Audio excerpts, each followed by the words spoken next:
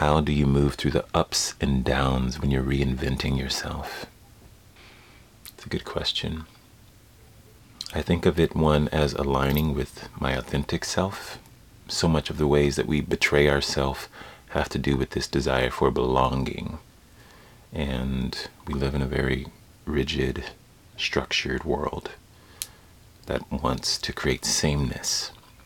But the soul wants to be an individual. The soul has its unique way that the light of life shines through. So when you're going through those ups and downs, it's a bit of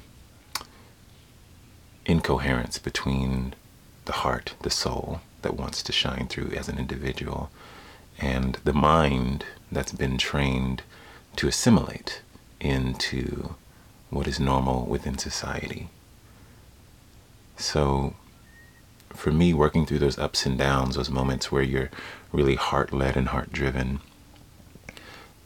those become energizing. And so I follow what is energizing me, right? Reconnecting to my inner child, that creative part of me that may not need a reason to go sing in the rain or start drawing or doodling or write a song or whatever it might be.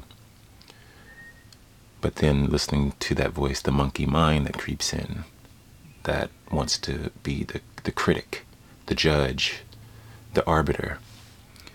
And in that space, recognizing the gap in between, right? And so what's creating that gap? And when I have a moment to sit and really be with it, what becomes very loud and clear is that gap is old hurt. That gap is fear. That gap is a lifetime of maybe unprocessed trauma. So what I love about meditation is when you sit, you're learning the art of being with your mind and allowing those thoughts to settle as you turn your awareness to what's most important to you. You self-regulate your attention. So even though those thoughts may still be there, you're able to focus your attention on what is the authentic self. That's why micro meditations, I think, are so powerful. We're doing a workshop on micro meditations tomorrow in the Beautiful Souls community. If you want to be a part of it, you can sign up. Just sign up for the community, and all the information's on the inside. But essentially, micro meditation is a short moment, usually less than a minute or two, connecting to the present moment, realigning. You don't have to sit still for 5, 10, 20, 30 minutes, an hour, but taking a moment to really be present and realize how often we're absent from the present because we're in worry, which is the future or the past, right? Or anxiety or fear. We're not here and now. Because right here and now, that's happening as we are breathing.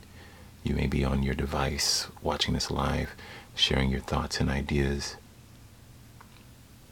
But in this present moment, there is no up and down. There just is what is. And that is always the gateway and access point to the authentic self. So when I am in a down, I take a moment to get grounded and ask myself, what is true?